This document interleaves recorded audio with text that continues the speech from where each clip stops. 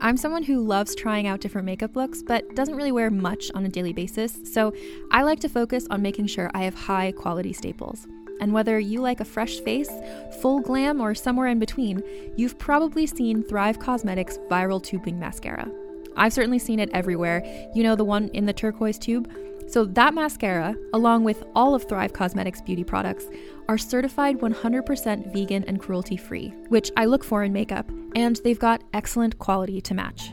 And something I didn't know from all the mascara videos I've seen is that for every product sold, Thrive Cosmetics donates either that same product, another product that is needed more, or a monetary donation. They've worked with over 500 nonprofits to help with a wide range of causes like supporting cancer survivors, people experiencing homelessness, education access, and so much more. Knowing that makes me feel even better about using their products. And I do enjoy using them. Like I said, I like having high quality staples, and so my favorites are products that are multi-purpose, like the Brilliant Eye Brightener. It comes in a bunch of colors, and I like using them as eyeliner, eyeshadow, and even highlighter. Thrive Cosmetics is luxury beauty that gives back. Right now, you can get an exclusive 20% off your first order at thrivecosmetics.com/thrive. That's Thrive Cosmetics, CAUSEMETICS.com/thrive for 20% off your first order. This episode is brought to you by Visit Williamsburg. In Williamsburg, Virginia, there's never too much of a good thing. Whether you're a foodie, a golfer, a history buff, a shopaholic, an outdoor enthusiast, or a thrill seeker, you'll find what you came for here and more. So ask yourself, what is it you want? Discover Williamsburg and plan your trip at visitwilliamsburg.com. It's time for the Life Writing Podcast with your hosts, authors and screenwriters Stephen Barnes and Tanana Reeve Dew. All about creating the project of your dreams while living a balanced artist life. Be the hero or heroine of your own story. Sponsored by LifeWritingPremium.com. Get ready to write for your life.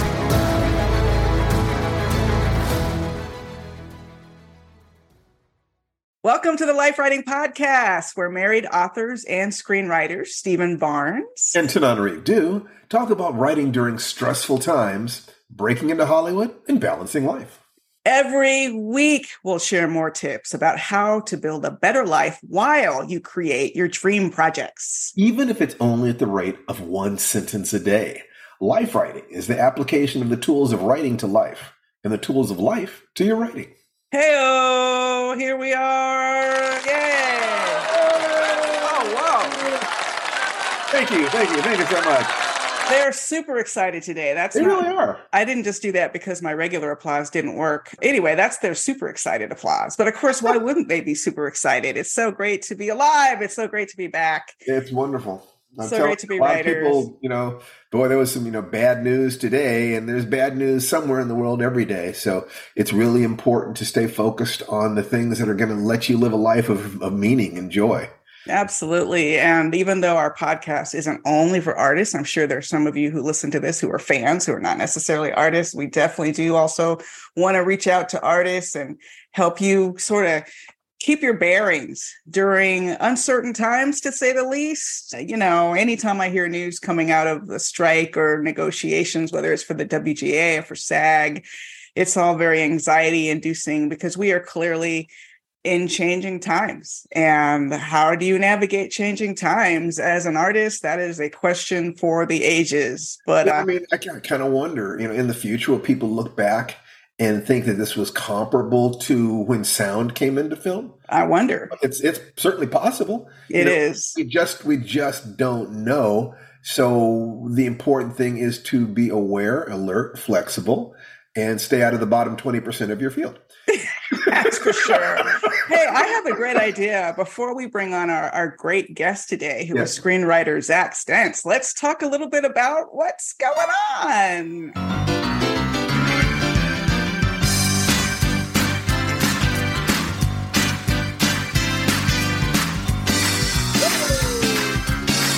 That spirit, So what's happening with you, sweetheart? You've been busy the last few days.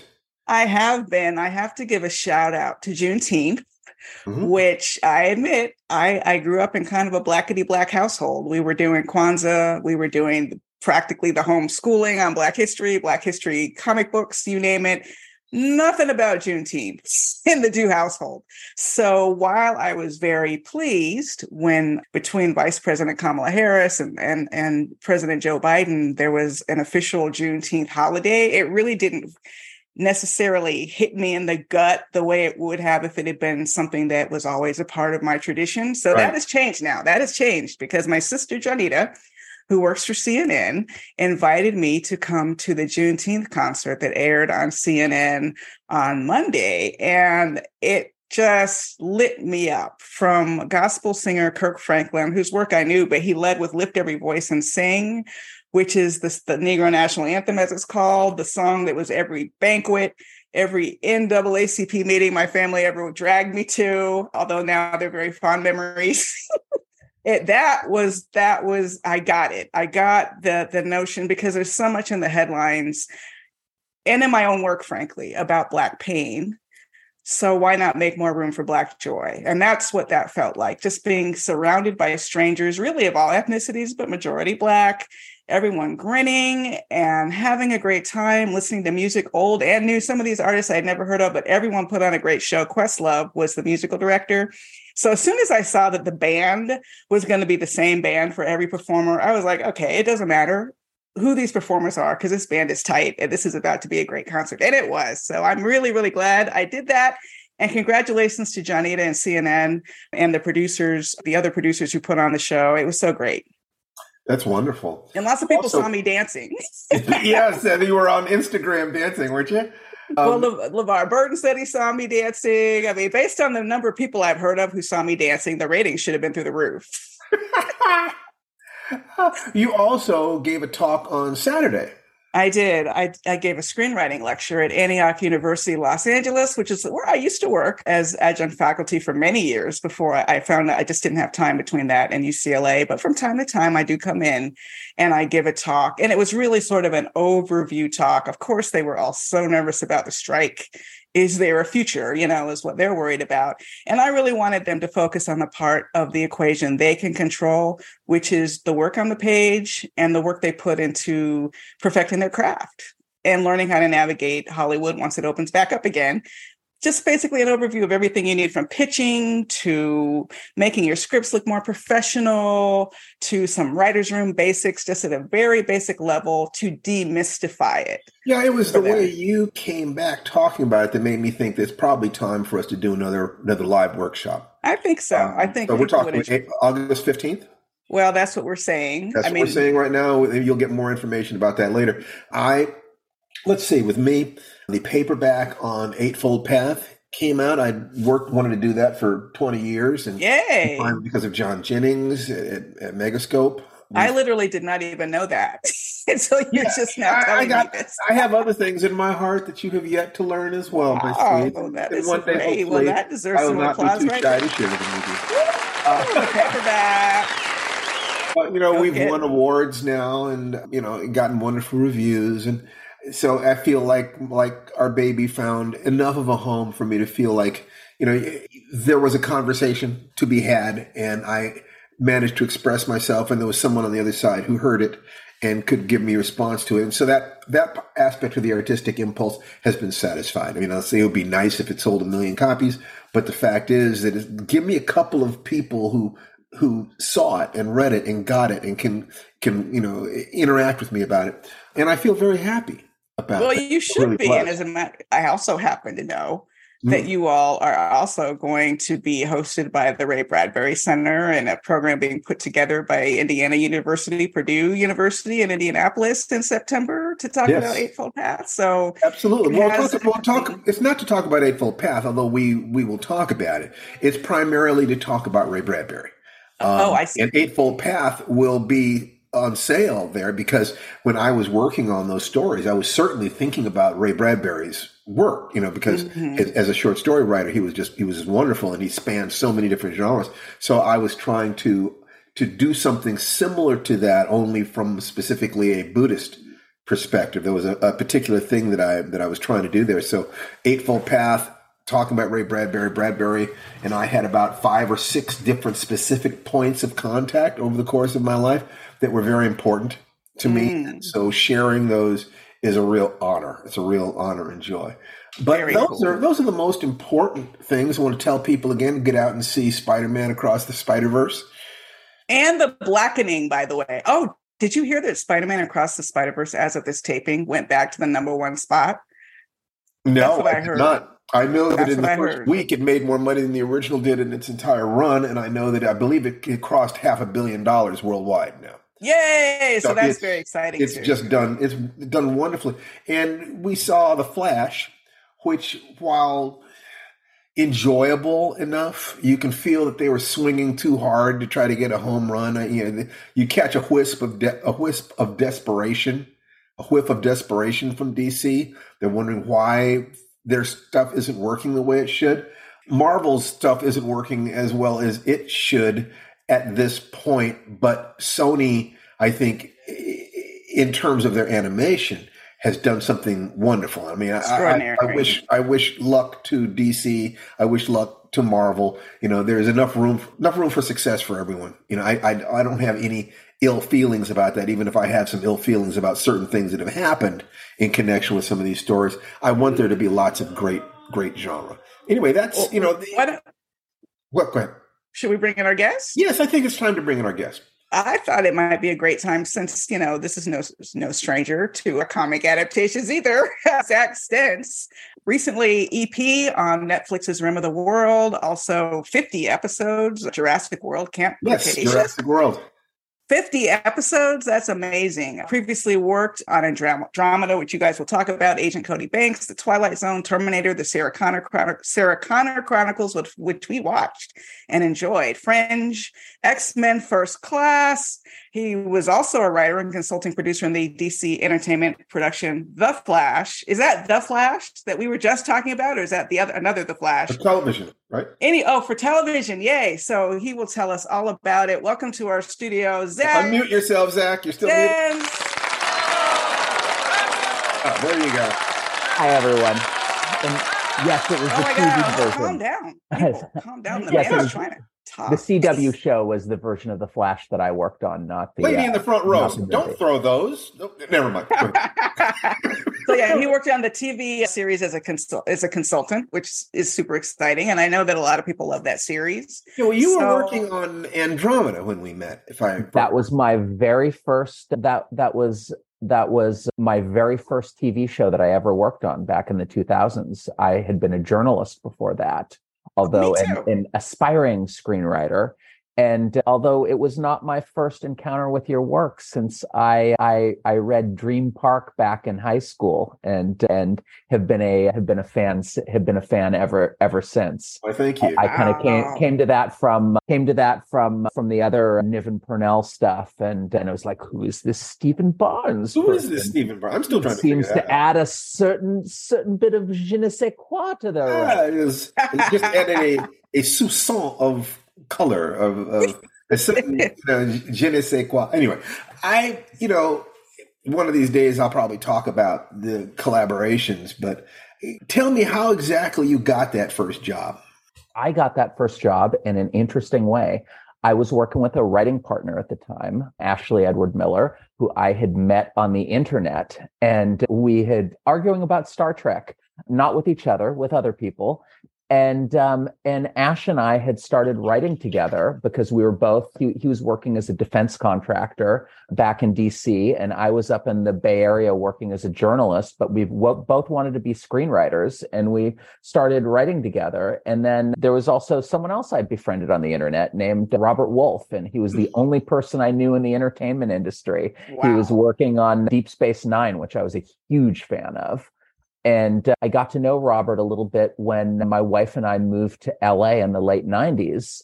And through various circumstances, Robert knew that Ash and I were aspiring screenwriters, and we managed to get an invitation to go in and pitch for Andromeda. And we did we came in with 7 ideas for stories, and I think we ended up selling 5 of them. Oh, and got like for whatever reason we clicked with what Robert wanted to do with the show, and we got one of those we got to go to script on as freelancers, and we kind of knew it was an audition for staffing, and we did well enough that on April Fool's Day 2000 we got the invitation for our first television staff job. And that's wonderful. So exciting. If you remember syndicated action hours, right? It was kind of the lowest rung of the entertainment industry, or at least in scripted television in some ways. But like you had these tiny budgets. You were generally filming in a rainy warehouse in Canada. And it was heaven. You got paid to write scripts, and it was a lot more money than journalism paid. And that is for sure. We were in this little complex of bungalows across from what was then CBS Radford, and it was nicknamed the Syndicated Action Hour Ghetto, because it was like us. It was Cleopatra 2525. It was Relic Hunter. It was like all of these different shows that you could see at 2 p.m. on Saturday on channel 82 or something like that. But it was wonderful. We were there for 3 seasons. Nice. We ended up jumping from that to the UPN, the short-lived, not the Jordan Peele Twilight Zone, the short-lived UPN Twilight Zone of the early 2000s. Was that Larry Fishburne? Whitaker was the host. Whitaker. Okay. And at the same time, we had gotten, you'll see right behind me, Agent Cody Banks. Yes. So we had, like, in early 2003, an episode of Andromeda we had written like 8 months before aired.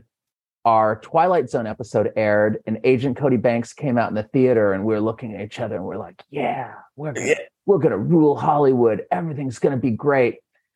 Then no one hired us again for 3 years. Wow.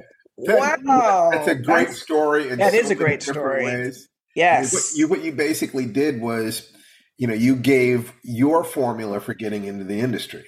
You already knew how to write from journalism.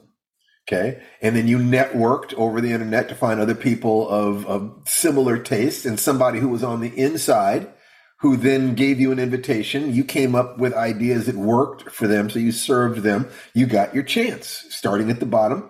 And how did you survive those 3 years?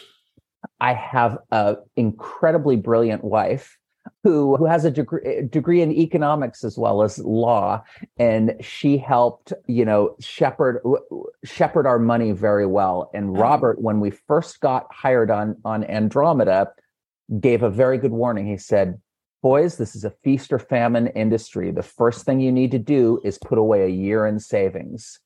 And we did. We listened to him, and we socked. We didn't do any extravagant purchases. We socked away money, and then Leah, my wife, was able to make that year almost 3 years. And we got a couple of freelance things in there.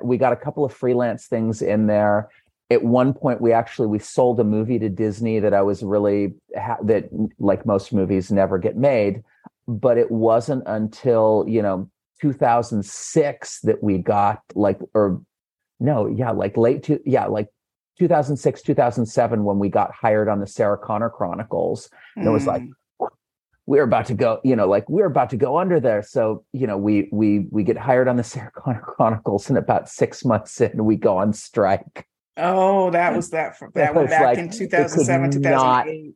It could not have financially come at a worse time. It could not have come at a worse time financially. So that was a white knuckle event, that particular strike. And it wasn't until, we came back from the strike and we were able to do a full season. And then during that time, we got hired on Thor. And that was when things really, really started cooking for us. That is great. You seem to move quite deftly between television and film, which is something that is mysterious to a lot of television writers. How were you able to do that? Yeah, and what do you see as the differences, the similarities and the differences? I mean, all filmmaking and TV making is a collaborative medium, unless you're shooting it on your iPhone, because it's you dream it up in your brain, and then millions of dollars and dozens, if not hundreds, of people are involved. But if film is a collaborative medium, TV is a super collaborative medium, because you're generally a member of a writing staff, you're on a schedule. Like there's not time to make anything perfect. There's, it's that thing. What do they say about art? Like you're never finished. You only like abandon things when you pretty much. Yes. Art isn't finished. It escapes. Yeah, exactly. It's frankly, it's a lot more like journalism. It's that you're on deadline, and it's like a journalist friend called it the running in front of a thresher. Like you're running and the grain thresher is behind you, and you're throwing scripts into it as fast as you can, hoping that it doesn't run you over. Amazing. It makes me want to go directly into a question we usually leave for the end. How do you stay sane? How do you deal with that stress? And in life, you are rewarded for how much stress you can take without cracking. That is certainly going to be true in Hollywood, the kind of situation you're talking about. How do you do it? I haven't always done it the best, honestly. I have a tough time. I'm not one of those people who can, go and sit down and work for a certain number of hours and then put it in a box and leave it for the rest of the day. Like a lot of writers, I've always got, like you're never off the clock. You're in the shower and you solve the story problem. And there have been times when my work has been particularly stressful, when I've realized it's like, oh my God, like where did that, like I'll snap at my kids, and it'll be like, wait, that anger didn't belong to them. That anger was from something bad that happened to me at work, and that's usually a sign that I need to change something a sign that I need to change something at work so that I don't do that. But in terms of staying sane, it's taking breaks, and this sounds like a cliche, but I try and get out in nature. I was about to say that. You spend a lot of time out hiking and things. Yeah, I have dogs, so I go hiking with the dogs a lot. And when I do, I try, like, that phone stays in the pocket. I think like social media has been an amazing tool for me. I've gotten jobs from it. Same. And met some incredible people for it, but it's also like an incredible double-edged sword. You can, have had a drink and be feeling a little spicy and blow up your entire career over the course of an ill-fated evening. And I've seen it happen in real time. So I really try, like I deleted Twitter from my phone, so I can only access it from my desktop. And I have a rule that, like, unless I'm like taking a photo of like a cool little caterpillar crawling across the trail, that phone stays in the pocket while I'm out. It's about being in the moment, and it's about realizing that, when you see a hawk flying overhead, that hawk just doesn't care about any of our problems. Right. And there's something about the non-human world, about interacting with nature and the non-human world, that I find incredibly centering. Hey, you know what, Zack? I do the next best thing to that. I watch a lot of programming about other people getting in touch with nature on hikes and doing survival shows, naked and afraid, alone. No, but to your point, you're really making me want to get out and go actually live more of that. Not another thing about Zack you're going to like that you don't know. Zack likes kettlebells. Oh, well, that is good. Yeah, the workout routine is important. I resisted strength training my entire life, and I wanted to get into shape get into better physical condition. I was stuck at home during the pandemic, of course, like all of us. And I was like, you know what, I'm going to order some kettlebells and like order the Simple and Sinister book. And it's been life-changing in terms of, and like having that strength, I think it's just get ups and swings, right? It's get ups and swings, and I add some other stuff in there too, like some clean and press, and sure. and stuff like that. But like get ups and swings are kind of the foundation of what I do. Pavel knows his stuff. I mean, just 2 exercises, add some stretching, and you've got a complete routine. For those of you who don't know, and there are probably some, but kettlebells look like little cannonballs with a handle, handles, right? And this isn't going to turn into a kettlebell podcast, although it could. But there's something about it that is different than weight training. And I, like you, had no interest in weight training, but kettlebells I absolutely love. True story though, Steve gave me a kettlebell for my birthday one year, and I was so annoyed that I asked him to go get me something else. But now, thank you, Steve, for that kettlebell. You're welcome. It also changed my life. That you'd love it because I knew that you were a workout person. You enjoyed pushing yourself in that way. The thing about kettlebells is that there's no isolation exercise. It's all whole body. And that's different. That's different. Your whole body, you're moving your whole body at one time. So you can see where the weak links are. That kind of fitness translates to the real world much better than any isolation exercise or, working on a machine or things like that. Kettlebells are the real deal. They're probably the single smartest fitness implement I've ever seen in my life. It just makes you feel alive. And you can open jars like no one's business. That's right. like the grip strength that it gives you. The floor.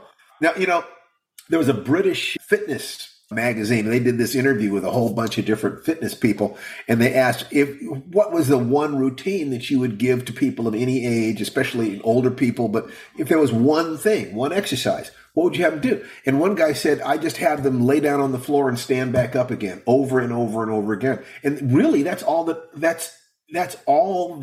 Turkish get-ups are. You're just laying down on the floor and getting up, and all the transitions in between. When people talk about falling or having a hard time getting up off the floor, so forth and so on, that's primal movement. If you can't stand up and get down on the floor, you have more physical problems than you can handle. You need to take care of that kind of basic thing. And total fitness, you have to think about, you got a heavy piece of metal suspended over your head. You better be thinking about that thing. You're not thinking about your taxes. You're not thinking about the script. You're thinking about this thing that might crush your skull. So, oh my God, this is such a great transition. Speaking of things that can crush your skull. That might crush your skull. We're going to continue talking about the great highs and lows and Hollywood feast and famine, how to stay centered, and how to learn from your own storytelling right after we come back from this quick break. Are you ready to shop? Rakuten's Big Give Week is back.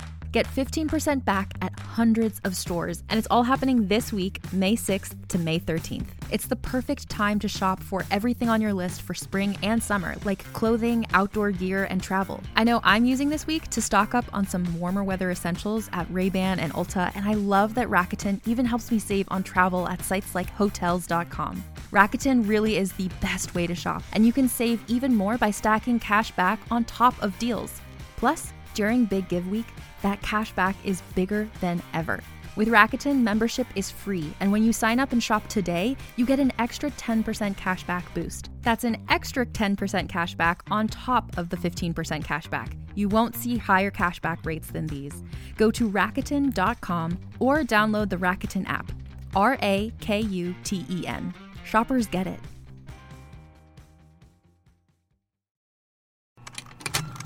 Contained herein are the heresies of Radolf Burntwine, erstwhile monk turned traveling medical investigator. Join me as I uncover the blasphemous truth of a plague-ridden world, that ours is not a loving God, and we are not its favored children. The heresies of Radolf Burntwine, coming January 2nd, wherever podcasts are available. We're back. So Zach, you mentioned a couple things earlier that are mind blowing to me. I love that you got that advice to sock away a year's income, because being a screenwriter is feast and famine, and also this notion of your high highs and your low lows. So I want to like unpack some of these things. Like you were at a moment of comeback. You're on a staff finally, when the last writer's strike happens. How many weeks were you into the room when that happened? I think we were about 5 months or so. Like we'd started that spring, and I think it was like late October, early November. Don't quote me on that though. Oh, that's when rooms were longer. When it started. Yeah, we were an old-fashioned Fox, like we were a mid-season replacement. So the first season was supposed to be 13 episodes, and we ended up doing 9. And there was a not so wonderful experience. I remember being on the picket line at Warner Brothers at the Teamsters gate with it at 4:00 in the morning, and I start seeing these people come through, and they're extras who are all in like hair and makeup and kind of post-apocalyptic stuff. And I realized it's like, oh, they're shooting our episode right now. Wow. So here with my little on strike thing, watching the extras come in to do our episode on the lot that we couldn't watch, and it was going to be my first episode of TV that I actually got to see, because the stuff before was up in Canada. So and that's I hard. Set. How do you? The offices on Andromeda were up in Canada, right? I've seen the offices in Andromeda were in LA. They were in LA. Yeah, I met you in Studio City. I met you at that Radford lot. Oh, okay. And then it shot in Vancouver. Right, that's what you're thinking. I went on set with them once in Vancouver, so this is kind of a family affair, this story. How did you, what's the feeling? How do you process? Like you're in this great high, and then boom, instant, almost disappointment.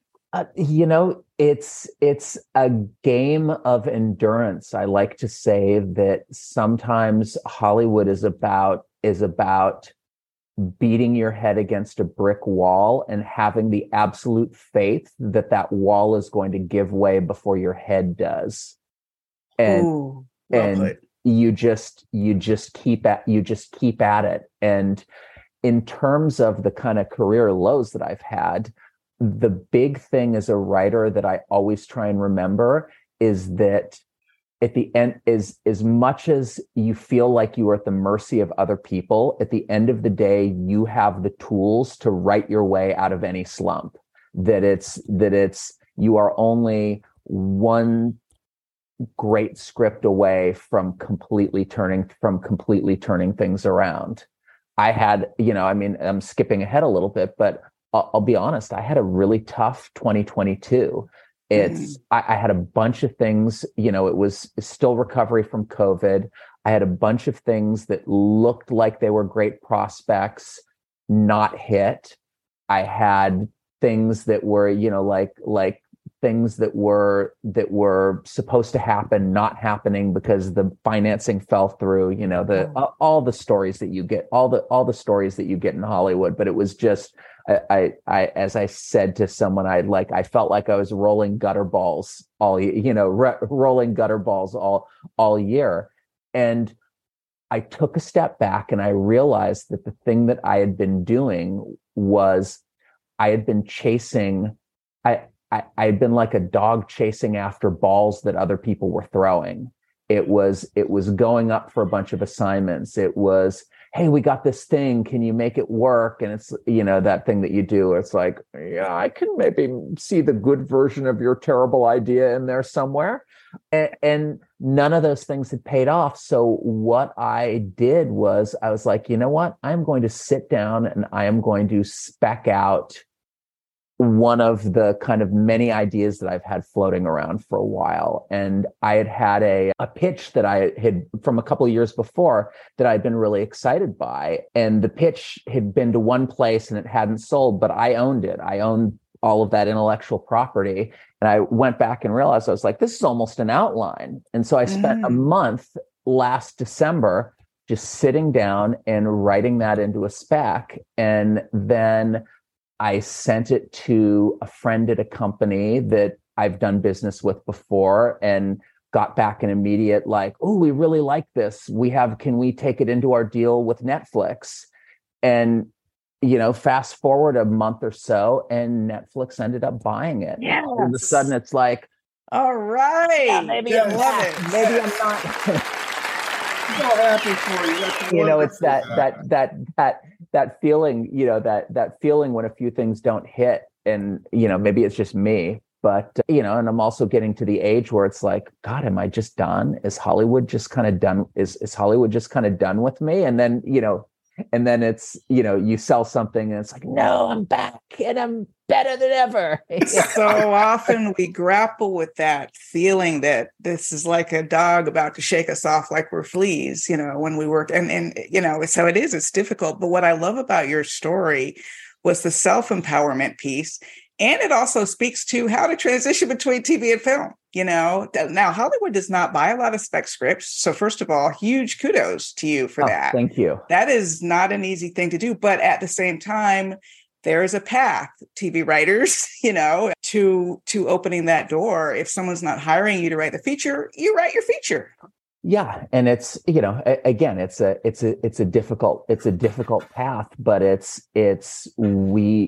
feel very strongly that we have the tools within us to do it. And, I can't give away what it is, but the thing that I wrote was this big commercial piece of entertainment, but it was also very personal at the same time. It's about, it's that there's a lot of stuff in there that's from my life experience, from my very particular interests in history and mythology and things like that. And it's that thing that writers always have to focus on, especially in a business like this, which is what do I bring to the table that no other person does? What is unique about me, and how can I make that interesting to other people? How can I make that interesting to other people? And it's whether it's your background, whether it's your interests, whether it's your passions, like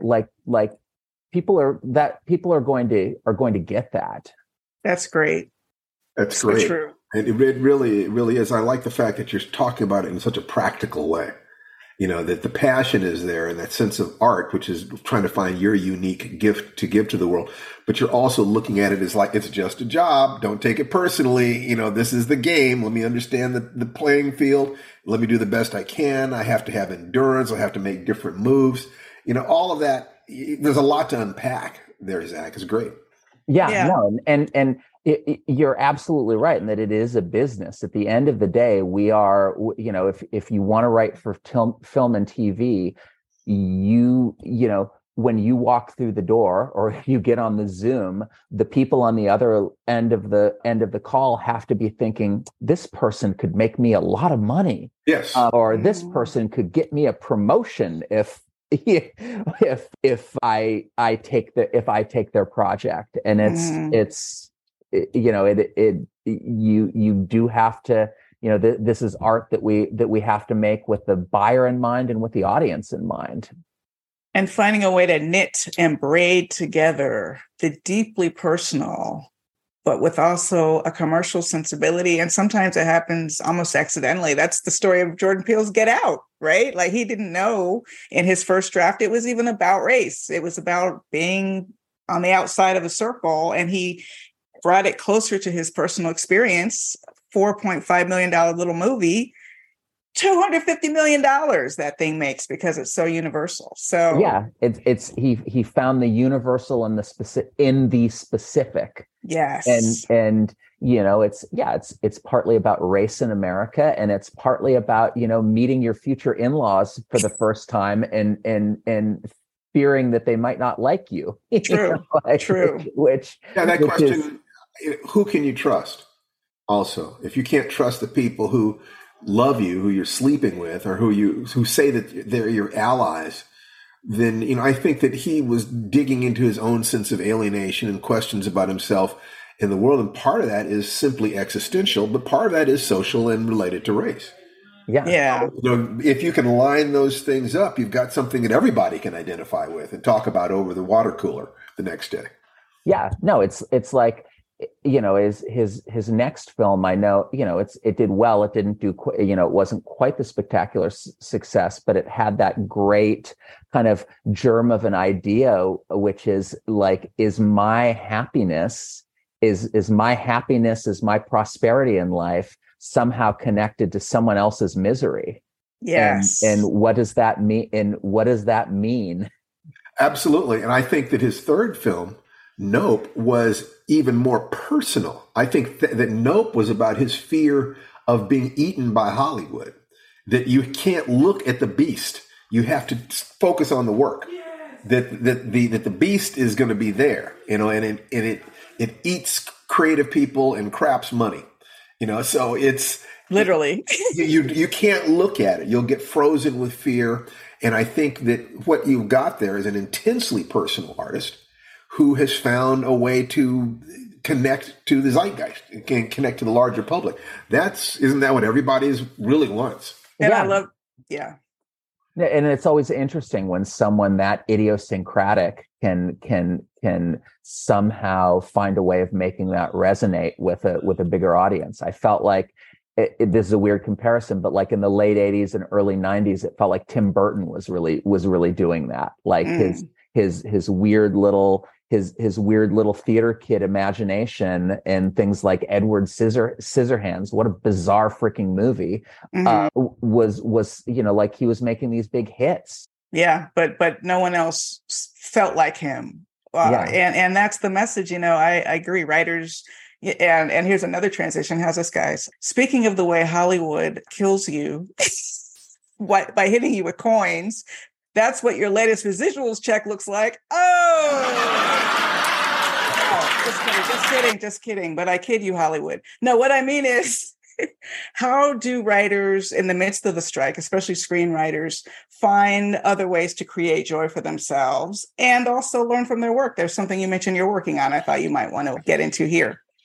Yeah, in terms of creating joy, I think there's the solidarity of like meeting other writers, especially if you're a feature writer and, you like live in a little hobbit hole and you only come out, like the groundhog to see your shadow every once in a while, like suddenly you're actually talking face to face with other writers. And I remember it was one of the great joys of and it sounds strange to say joy, but it really was, of the 2007, 2008 strike was I got to meet my heroes, like the people. It's like, oh, you're the guys who wrote Ed Wood.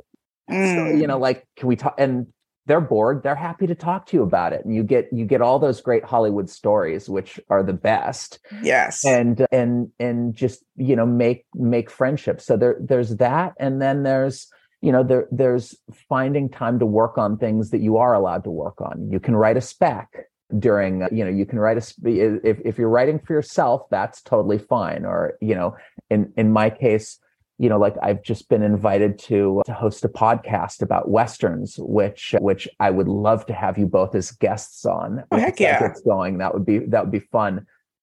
You're on mute. Yeah, absolutely. I love Westerns. Yeah.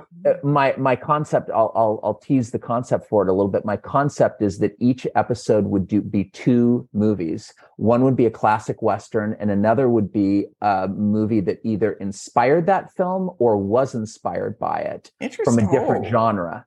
So you could do like Rio Bravo and Assault on Precinct 13, or you could do Seven Samurai and Magnificent Seven. Yeah, no, I was just thinking of that. I was trying to think of those. I was trying to come out with God, what was that one? The Richard Widmark one where he pushes the woman down the stairs? Can't remember. That's not a Western. It's a noir. It's a noir film. But it inspired a B Western called The Fiend Who Walked the West. Oh, that's amazing. Yeah. You're talking to the right people, Zach, is what or we're like, saying. Outlaw Josie Wales and Logan. The whole idea is to both talk to people who are fans of the genre and talk to people who think that they're not fans of the genre in a way that makes them realize that, oh, a lot of my favorite films are actually just very thinly disguised Westerns. Interesting. I love it. I'm working on an animated project that I'm tremendously excited by, and it hasn't been formally announced yet, so I can't really go into specifics, but it is based on a true story, and it's set largely in the animal world, and these animals have incredible personalities, and I'm finding myself that I'm learning life lessons from just reading about them and how they live their lives, and the fact that they combine that these animals can combine bravery and strength with kindness and empathy at the same time. The whole idea that nature is always red in tooth and claw is not true at all. That you find as many examples of great kindness in the animal kingdom as you do, ruthless survival. That's true. That's something I've been learning from Instagram, to be perfectly honest, like animals just randomly being nice to each other that shouldn't even be meaning each other. There's no way you two should even be friends, but yet you are. So that's fantastic. I'm glad you have that right now. Yeah, no, that's going to be a lot of fun. So and then you're working on this during the strike. You're working on this, that has nothing to do with anybody else. You're working on this. How are you seeing the strike right now? Just, what is your reaction to this? Because you went through another one back in 2007. True. I've been super impressed by the solidarity so far and the amount of support that the writers have gotten from other unions, especially the so-called below the line unions, the Teamsters, IATSE, the people who make up the crews, the ones who actually make television and films. That feels very different from 2007, 2008. But I think the proof, how the strike is going to go is going to really be determined by the next 10 days or so, because in the next 10 days or so, we are going to find out whether or not the Screen Actors Guild, SAG, are going to make a deal or whether they're going to go on strike. If they go on strike, it's a whole new ball game. Suddenly we have very attractive people on the picket line with all of us writers are going to have these incredibly attractive people on the picket line with us. Our signs will be much more clever, but they'll probably get more Instagram views. Joking aside, it means, like two guilds on strike at the same time. I don't know when the last time it's happened yet, but it means it's a whole new ball game. If, on the other hand, the actors make a deal, which they very well might, because they have some specific asks that the companies might be in the position to make, then all of a sudden the two other above the line guilds, the directors and the actors, will have both just made deals, and the writers will be out on our own. And then it's the question of how long do we keep going alone, or does this open up a path towards a settlement? If nothing else, the AMPTP, the organization that represents the studios and the streamers, have said they will only negotiate with one guild at a time. So there's no talks going on because they're talking to the actors right now. So once that resolves one way or another, the very least it opens the door to the two sides starting to talk again. So then it would be much more likely that there'd be some kind of a settlement by, probably like end of July or August. So they're I feel like Morpheus holding the different pill, or actually, no, it's not even Morpheus. It's Agent Smith, saying, I see two, one has a future, one doesn't, there are definitely two very different ways that things could go. I have no idea, if you put a gun to my head and said which way is it going to go, I would say you'll have to pull the trigger because I have no idea. It's anyone who tells you they know what's going to happen with the actors is lying to you. Yeah, here it's pretty airtight. There aren't any leaks coming out. So yeah. So we'll see. So we'll know soon. Well, as I like to say, because it has been such a feast and famine industry, we are kind of trained for this kind of uncertainty. It's a Tuesday for a lot of writers if you're not sure where your next check is coming from. Absolutely. It's the incredibly long wait that they make us, even when we do have a deal, like the amount of time that you have to wait to get paid has trained us to be very careful with our money. So yeah, it's a little bit of a, I can do the Captain America, I can do this all day thing with writers, but I hope we don't have to, because, joking aside, the longer this goes on, the harder it's going to be for people and for the crews that are Yes. idled. So I really hope we can make a fair and equitable deal and make it sooner rather than later. So we can all get back to work. Your Exactly. lips to God's ears. I mean, one of the things that, talking about how the success belongs to those who can take the most stress. The stress of getting people to take you seriously and treat you fairly is part of life in general, being able to know your worth and being willing to stand up for it. The thing that we do here on Life Writing is to encourage people to take care of themselves and to build certain daily rituals that support them, as well as produce the work and sustain the work and keep them sane so that they can enjoy their families, which is hopefully part of why they're working in the first place, is to create a life of joy.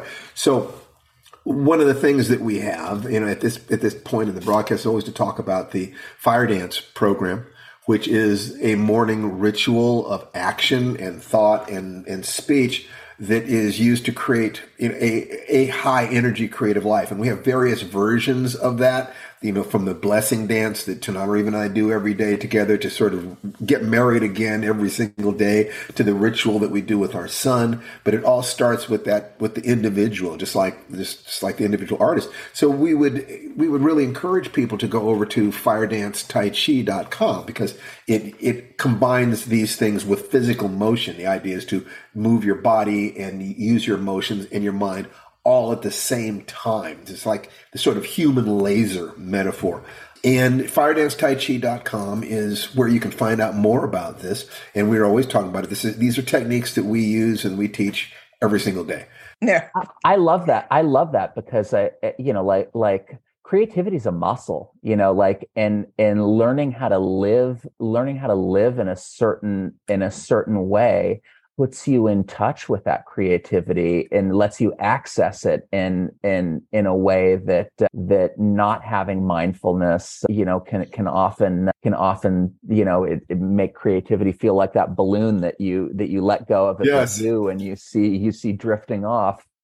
Your creative self is your child self, just wants to play, just wants to spin stories, but then you need to have a strong adult to both keep that child doing its homework, but also to protect it from, well, I would have ordinarily have said, just predators of various kinds, which can include your business, the people you're in business with, if they're out for themselves and they're not thinking kindly of you. Right now, the studios the artists in the studios are like two different animals that are trying to feed on the same carcass. Trying to figure out who's going to get what.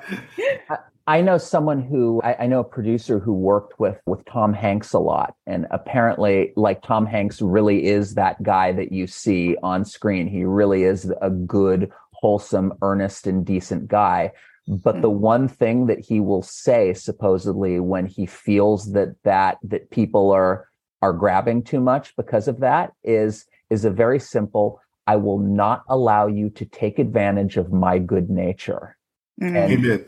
And amen. I try and keep that little mantra in my mind of